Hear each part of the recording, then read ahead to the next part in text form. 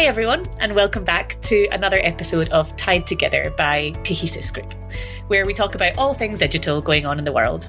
My name is Lindsay Brownlow. I'm Head of Experience at Cohesis, and it brings me great pleasure to introduce you today to Thomas Watkins from 3Leaf, based in Houston in the US.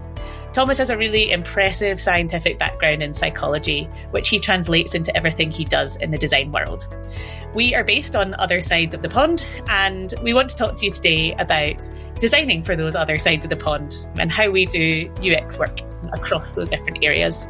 We've both lived on other sides, and we've had some great conversations about what it means to design for different cultures.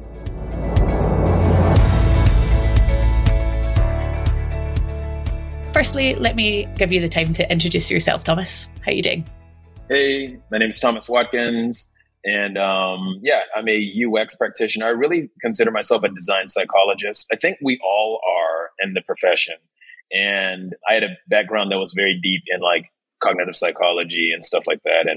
And then when I started working in digital products, I tried the best I could to translate that stuff over. And then I found over the years that it was much more related than, after spending years in graduate school, it seemed to be at the time, at the beginning of my career.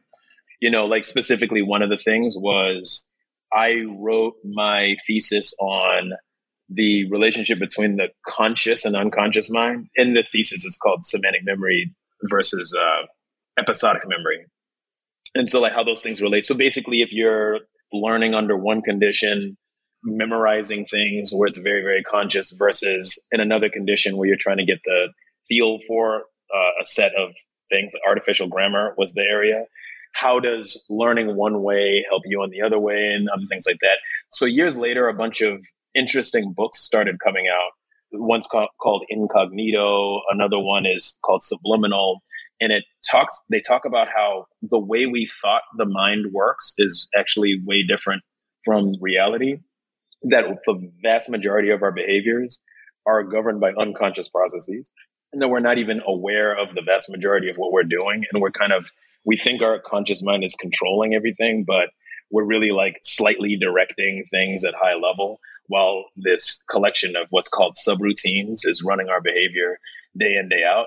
So kind of fast forward to thinking about designing for users and trying to make sure that usability is good and that when people start using your products, it is seamless to them and it just fits into their expectations. A lot of that really relates to the study of psychology. And the last thing is that this area is called social cognitive neuroscience. And there's variations of that. Sometimes it's cognitive neuroscience or social neuroscience, but social cognitive neuroscience is this area that's a little bit over 20 years old in psychology.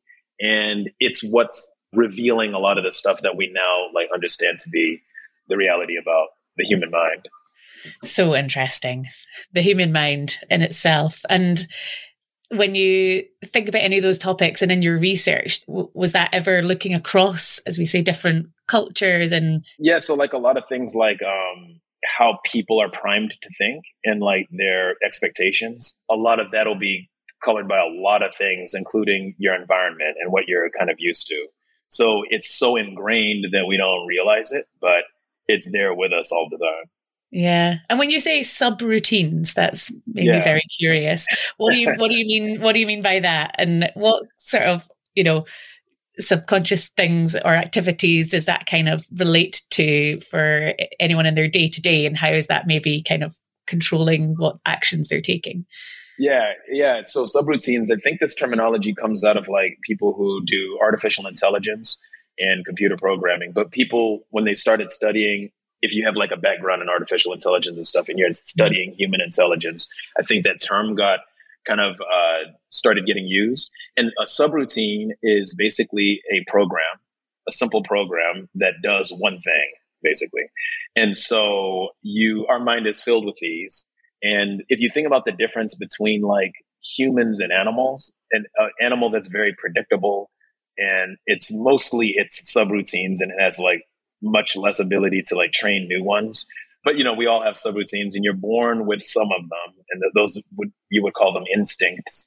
But as you start, you grow up and you teach yourself things and you learn things, those become new subroutines that are trained. So like riding a bike and you don't forget how to do it. You could go years without riding a bike and then you get back on a bike and the subroutine kicks in and automatically your feet are pedaling and so forth. So one of the really interesting things about it is that these subroutines, so you're training them and they take the lead and it's mostly your subroutines doing stuff. So you kind of think you're consciously managing things, but it's mostly that.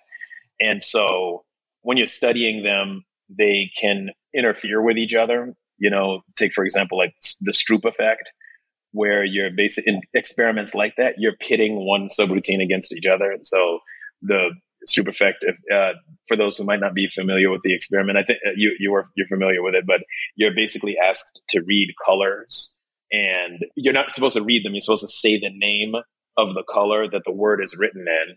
So then the first task is that you just say the colors and the word matches the color.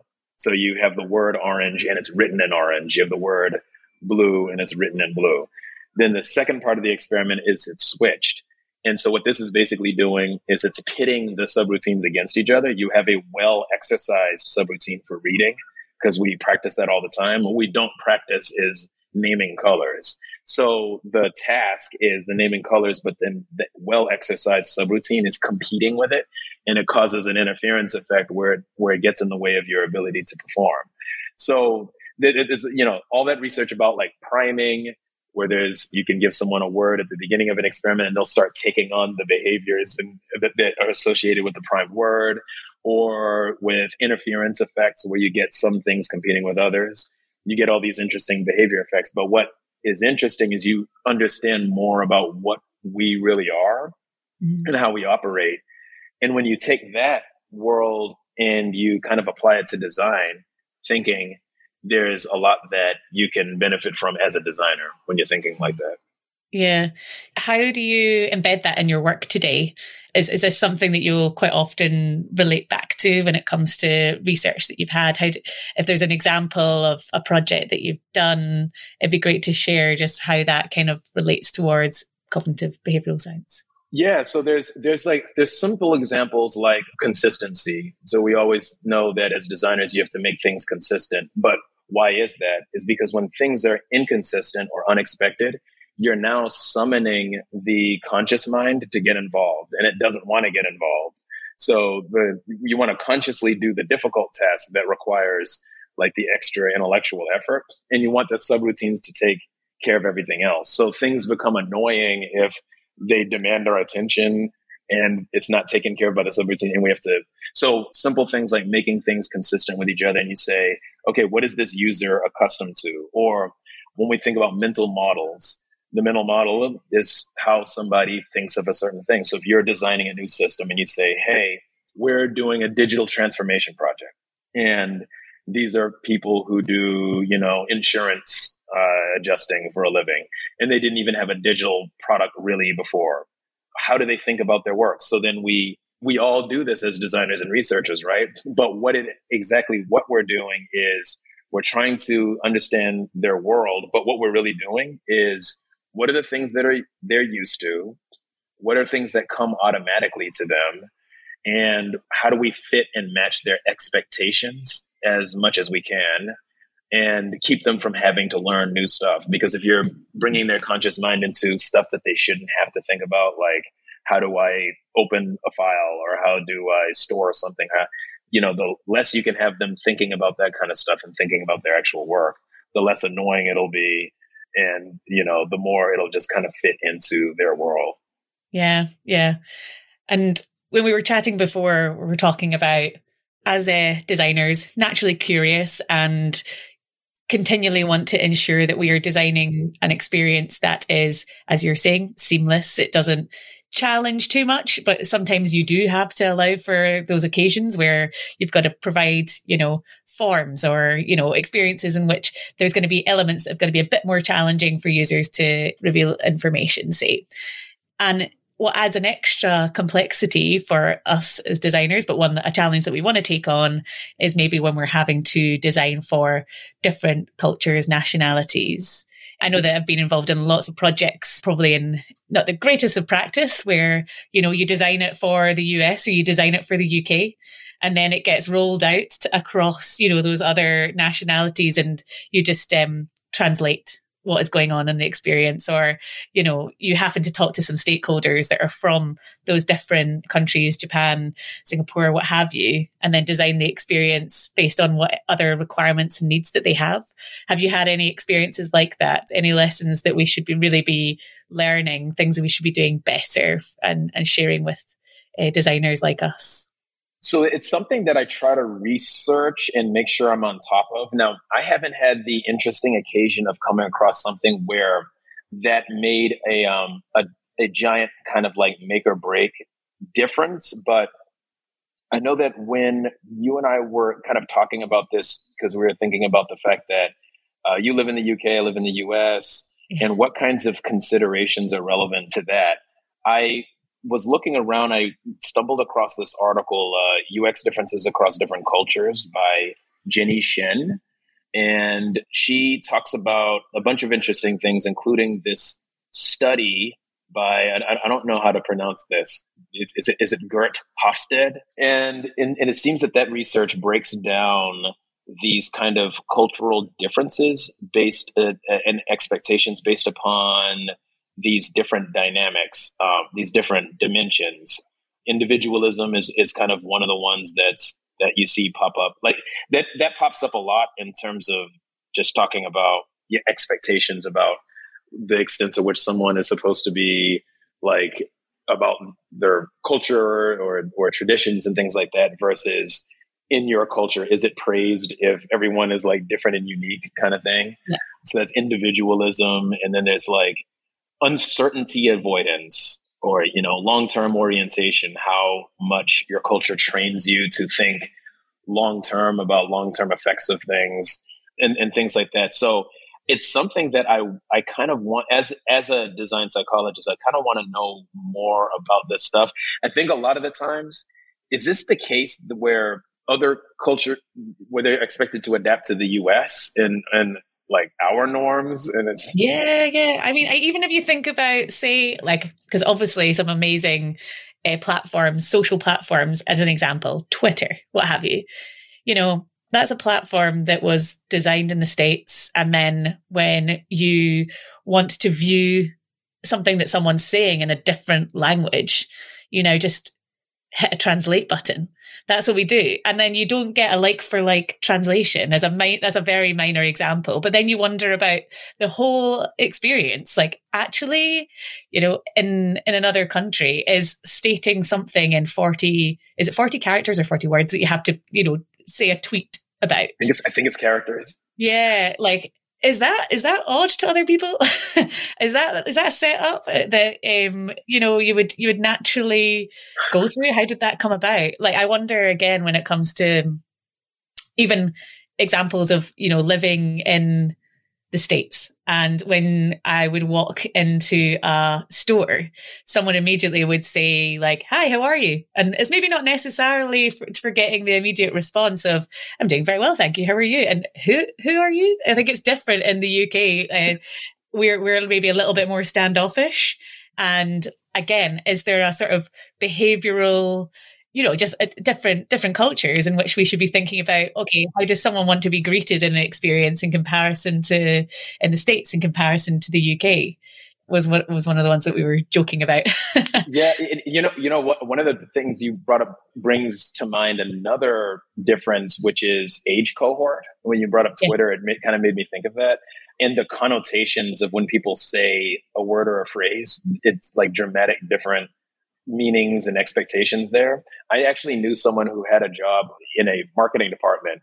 And I think her job was, I think the company said like, okay, we want to do the cool thing, which is memes. That's what all the kids are doing nowadays. So your job is to come up with a meme. And she was just racking her brain, like trying to look for images and phrases to try to find a meme that would be used to market and represent the company. And what the company seemed to like not understand is the randomness and the crowd source, because it's the crowd has to decide that it's cool. You can't just come up with, it kind of gets voted to the top by everybody liking it. It's not something that's a person in a vacuum can kind of come up with. So that was an interesting, like, Yeah, definitely. generational or age cohort Yeah, yeah. difference. Yeah. Or in different cultures are aging a lot more. Yeah, as you're saying. So like there's far more centurions in Denmark in comparison to the UK. And so how do you then design for, you know, a much more aging population that are maybe adopting technology sooner than is going on in other places? And not living online necessarily, because Yeah. if you're older, you're not, maybe every second of your life is online as Yeah. much as when we're younger. And I kind of foresee that as being, I mean, it's a known trend that we've got to really keep on top of. And as well as, you know, designing for different cultures, that's a really interesting one. As designers, we've got to take responsibility to understand how to design and make products work better for people. We're becoming a much, much closer world, aren't we? Like the connections are getting made much sooner and much easier. How do Right. we ensure that we're not creating experiences that are challenging across different cultures? The example of like translating a bit of copy is not the right thing to do. Yeah, just putting it into Google Translate. Yeah, it's just, it can't be the way, can it? And like, how can we learn some more about how to be the best designer for experiences across the globe? Yeah, like the one that pops up, I think the most, that doesn't have to do with culture, it just has to do with like regional differences, with is language. So you have the easy one that's not culture, but it's like German words are long, and so they'll break your design really easily. If you have like a data grid and the columns have headers, you have to really think about how a language like that might break it. Or, you know, I've worked on, it's kind of like not on the exciting end of the topic, but addresses, the way people fill out, or the addresses in your region, how you have to fill it out. So if you're designing something that is going to deal with some kind of an e-commerce aspect, or people are going to be buying it all over the globe, it's an interesting problem. So you have internationalization, localization, and how things appear, but that's not really dealing with expectations and design psychology, but it ends up being one of the ones we're faced with commonly as designers. Oh, definitely. Yeah. How annoying is it when you go on to an experience that's UK based and you're having to enter a postcode, and then actually, or vice versa, when it's a zip code and you can't get the thing ordered and delivered that you're expecting because of that blocker? And how do we make sure we stay ahead of the game with things like that when we're designing is interesting. We've got to be better at, I think. Yeah. When you're designing for different cultures and experiences, is there any tips that you would have when getting to understand that some more? Yeah, I would say that we would take the research that we usually do and then expand the scope of kind of our expectations of what we need to research. So on a normal circumstance, you'd say like, okay, we're going to do interviews and we're going to get enough data to be able to construct personas that then become the center of our design. I think if you're dealing with someone who's from a very different region, or you have reason to believe that there may be significantly different cultural expectations, there might be another whole layer to even deal with. And for any of this article, they don't have design oriented stuff, but they do talk a lot about differences in business practices and Right. what's considered polite versus not polite. And that's something that I was thinking about before we got on the call. So the concept of writing notes during a meeting and then sending the notes out to everyone who was involved with the meeting afterwards, and how depending on where you are from, that might be considered rude, because it's like saying that I don't trust what everyone thinks they got from the meeting, so here's what you need to, like little Oh, things really? like that. Wow. I Yeah, never yeah. would have thought of that. Like that wouldn't remotely occur to me. So that's the kind of thing then I would have to say to myself, okay, if I was designing for another population, I might need to understand a lot about what is considered rude. So if you think about, for example, voice user interfaces, one of the big things they try to do nowadays is put a lot of personality into those. So you ask the voice user interface a question, or maybe you ask it a sarcastic question, and it might get snarky back, and it has kind of like a playful banter. That all has to be designed. So there's different job types, like people with backgrounds in improv and things like that play a role in helping develop these kind of interfaces. And so I wonder how that translates. Like, if would things be considered too informal or too rude or too stuck up and tight to different cultures if you're doing something as complex as like a personality for a voice user interface, you know? Yeah. I've done a little bit of design for going out into global, more product design manufacturing. And what I found really interesting for designing with Japanese and Chinese cultures was they want to go straight into knowing the like minutia detail. They're happy to read all of that. They want to know all of the ins and outs. So there was a lot more content and a lot more detail at the beginning of the e-commerce funnel, if you like. Whereas between the West, like there's less of that, probably just more visual, less details, more images before then heading into product reviews and manufacturing details. And it's things like that you don't really know until you go through the experience of designing for it, that, or, you know, speaking to people in those cultures and understanding, okay, so what are your needs? And the way that we found that was just through interviewing, actually, and like running scenarios and using an interpreter to help, and really working as a team with that interpreter to ensure that we're asking the right questions, that we're building the right stimulus and design visuals to help provoke the right conversations to then learn what we could do. And it did result in quite different experiences across the different cultures that we had to create. So as another sort of example from then on. So because you guys found that in testing, so it was you did prototypes and then tested it from people of different backgrounds, and then you found the difference. Wow, I wonder if that's maybe the more efficient way to find it. So instead of becoming like an expert on each culture, you mock it up, test it among a diverse crowd, and then see how people react to things. Yeah, potentially. And I remember doing, like, just as even a university student, when I was creating my final dissertation was about manufacturing products in China. I wanted to learn a little bit more. And it was a case of just interviewing Chinese manufacturers and finding out as much as I possibly could. Maybe it's just, again, for different designers who absorb information in different ways, or I think there's such beauty in going into the Hofstede research is excellent. And we'll maybe put a link to the article that you've pulled up, Thomas, as well, to help people when it comes to designing for different cultures. But yeah, I wonder if it's kind of like having a right balance between scientific research like that and then also speaking to people. Running those sort of sessions is a great way of being able to empathize for different audiences across the world. Yeah, and you know who often end up being kind of the experts on this, like lay experts on it, is people who grew up in immigrant families. And so they know, like, well, my parents expected this because they were raised over here, but I was raised over here in the US, and my expectations are completely different from my parents, kind of thing. Absolutely. I think it's definitely something that you can be inspired by, isn't it? Countries and cultures are so different, and we need to be respectful and understanding and listen and speak to people from those countries when designing, as well as onboarding all of the right research behind yourself while doing that. I'm trying to think of some good examples between the US and the UK when I was there. Anything around travel, like traveling using public transportation? Oh, that's a good one.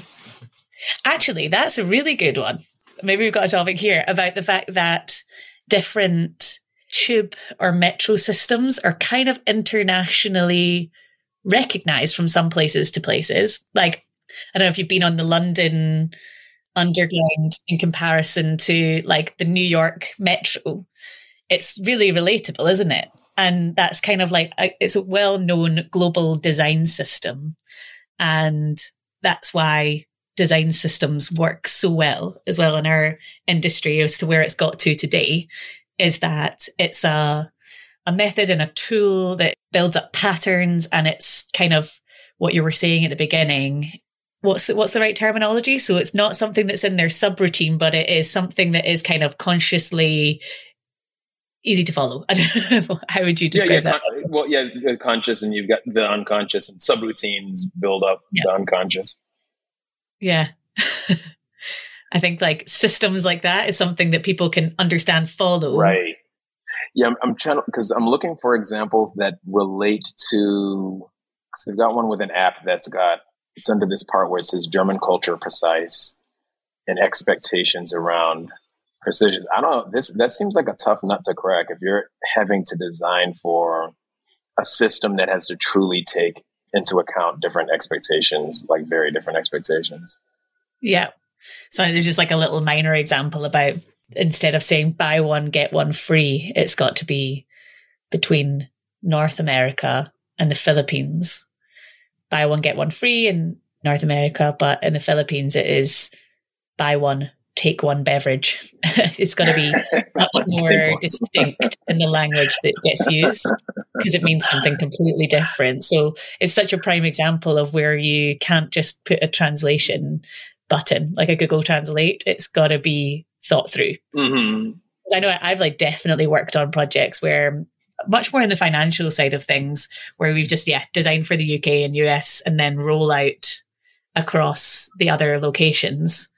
And then like they've got like people have got access to the content management system to edit and translate the copy, but there's been a lot less empathy towards just how much it's got to be translated, as we were saying before. And like even reading left to right is something that we do, but you need to consider right to left, and you need to consider pictographs in Japan in comparison to use of words or basically the alphabet and Roman language, basically.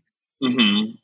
And here's advice is hiring a local copywriter to ensure that you've got the most effective copy for your demographics, avoiding any cultural taboos. That might be the most practical advice. Definitely. Honestly, because that's where it's kind of a devil's in the details kind of thing, where that's where you'd have the most opportunity to like mess up if you're writing a whole bunch of words. Yeah. Yeah. Just do not put yourself there. Have someone that is from that nationality, works with you to understand the right way of articulating the message that you want to put across in the right way. Right, because your branding department already has to think about tone and, how do we develop kind of the writing style for kind of our website? If you're using the product, what kind of tone do we want to be transmitting? And it seems like that kind of thing would be vulnerable potentially to these kinds of cultural differences. Absolutely.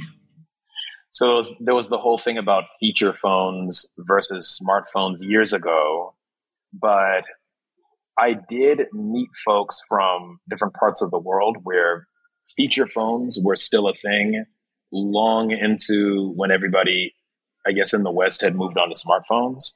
And one of the interesting differences is that folks heard about regions where I think this gentleman I was talking to was from Uganda.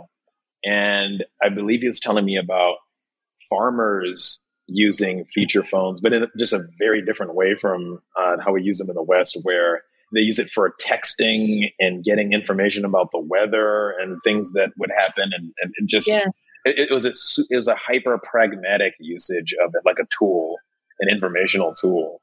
I mean, I don't know if that would come up if, designing differences, if you'd have to cater to such a situation.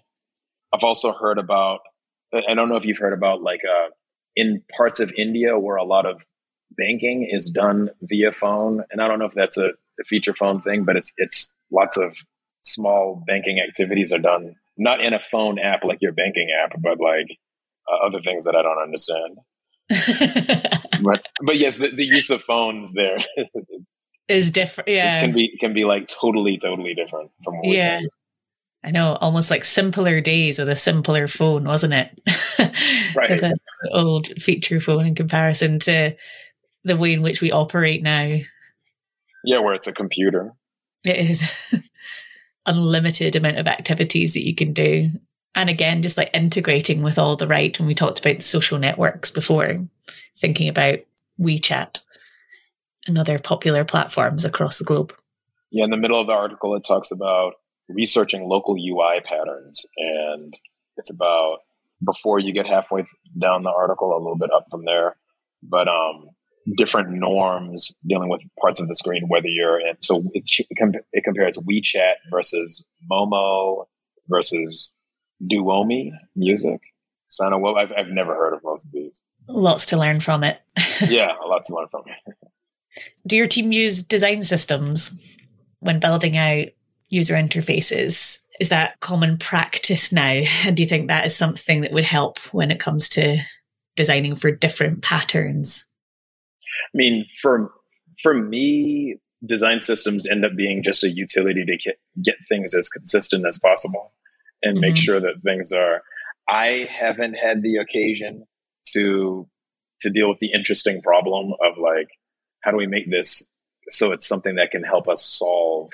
I think that if it's something where you have to think about like, okay, people have to put in their address here, or this is a part of the interface that's going to change.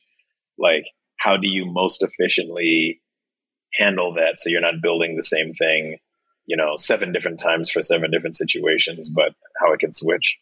It seems like a good opportunity, I think, doesn't it? I think so. It's already we know it's a very efficient way of being able to build out the right patterns and libraries and work with teams. Is there a better way in which we can use that to ensure we're creating more global design patterns and accounting for experiences? Yeah, that's a good point, because you already have the concept of variations. So you have like a component and then a variation. So that might be the place where you solve it, where you say like, okay, this is the navigation component, and then these 4 variations are based upon what we had exposed to folks in different regions. Yeah, definitely. Do you find cultural differences between different states in the US as well? Is there things that you've got to ensure that you're designing for from state to state? Any interesting experiences that you've had with that? So there definitely are huge cultural differences between states in the US. However, I can't think of an example where that had to come to light in an interface that I can think of. The closest I can think of is being in Texas. One of the common use cases is oil industry. And a lot of times I've worked on a lot of projects where we're digitizing a work process of folks who are very, very rural and work with their hands a lot at refineries and things like that. And that one would be more of a lack of expectation of having to do everything digitally.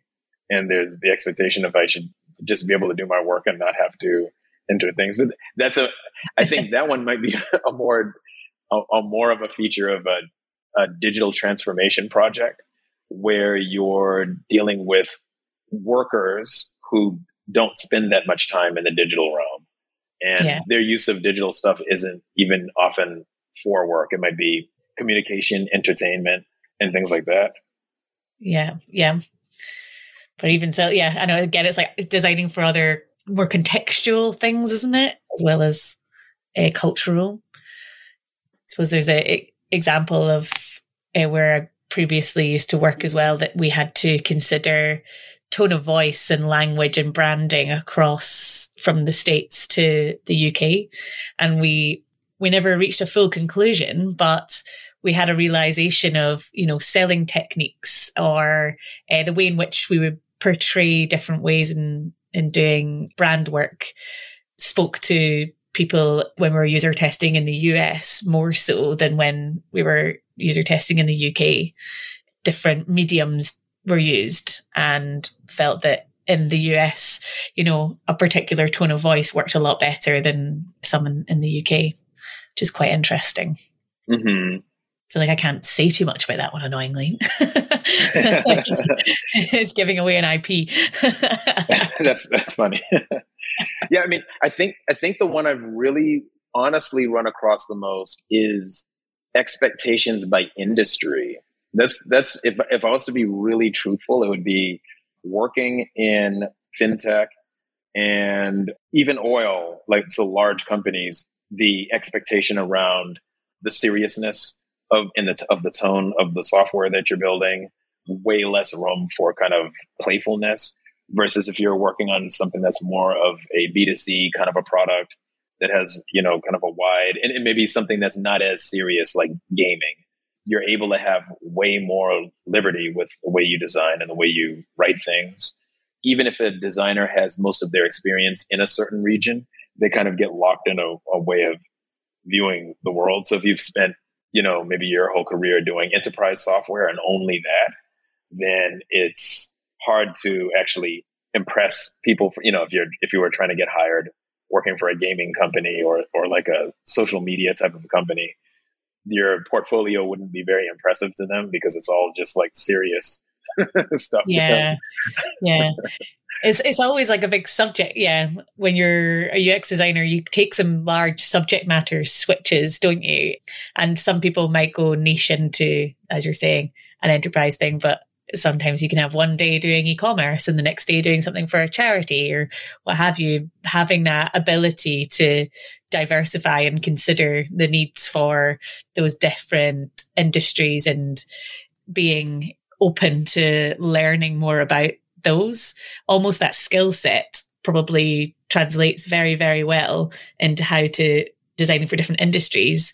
Again, using those same skills, but for when you're designing for different cultures, taking on board that information the same way, considering and empathizing with users and people from industry to industry as you do right now, but for culture to culture, might be a good message to take away.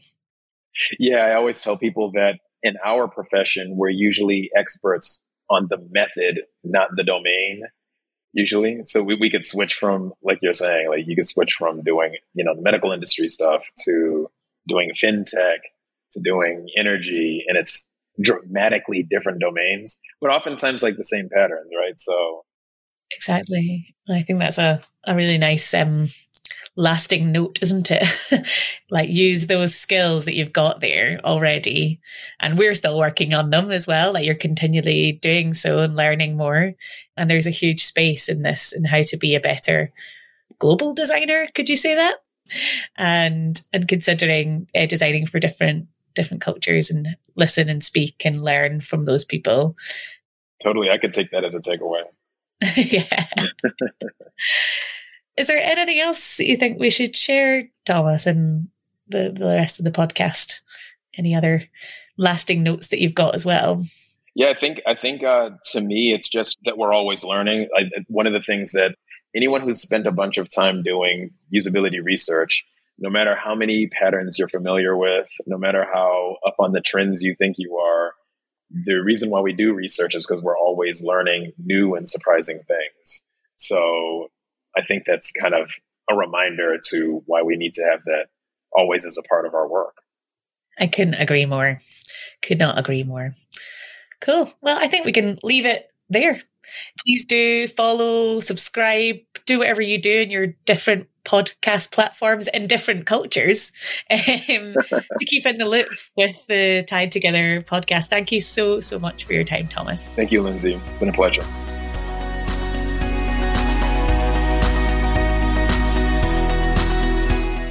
I hope you enjoyed this edition of Tied Together. If you have any comments or you have any feedback for us, you can always email us at tiedtogether@cohesus.co.uk.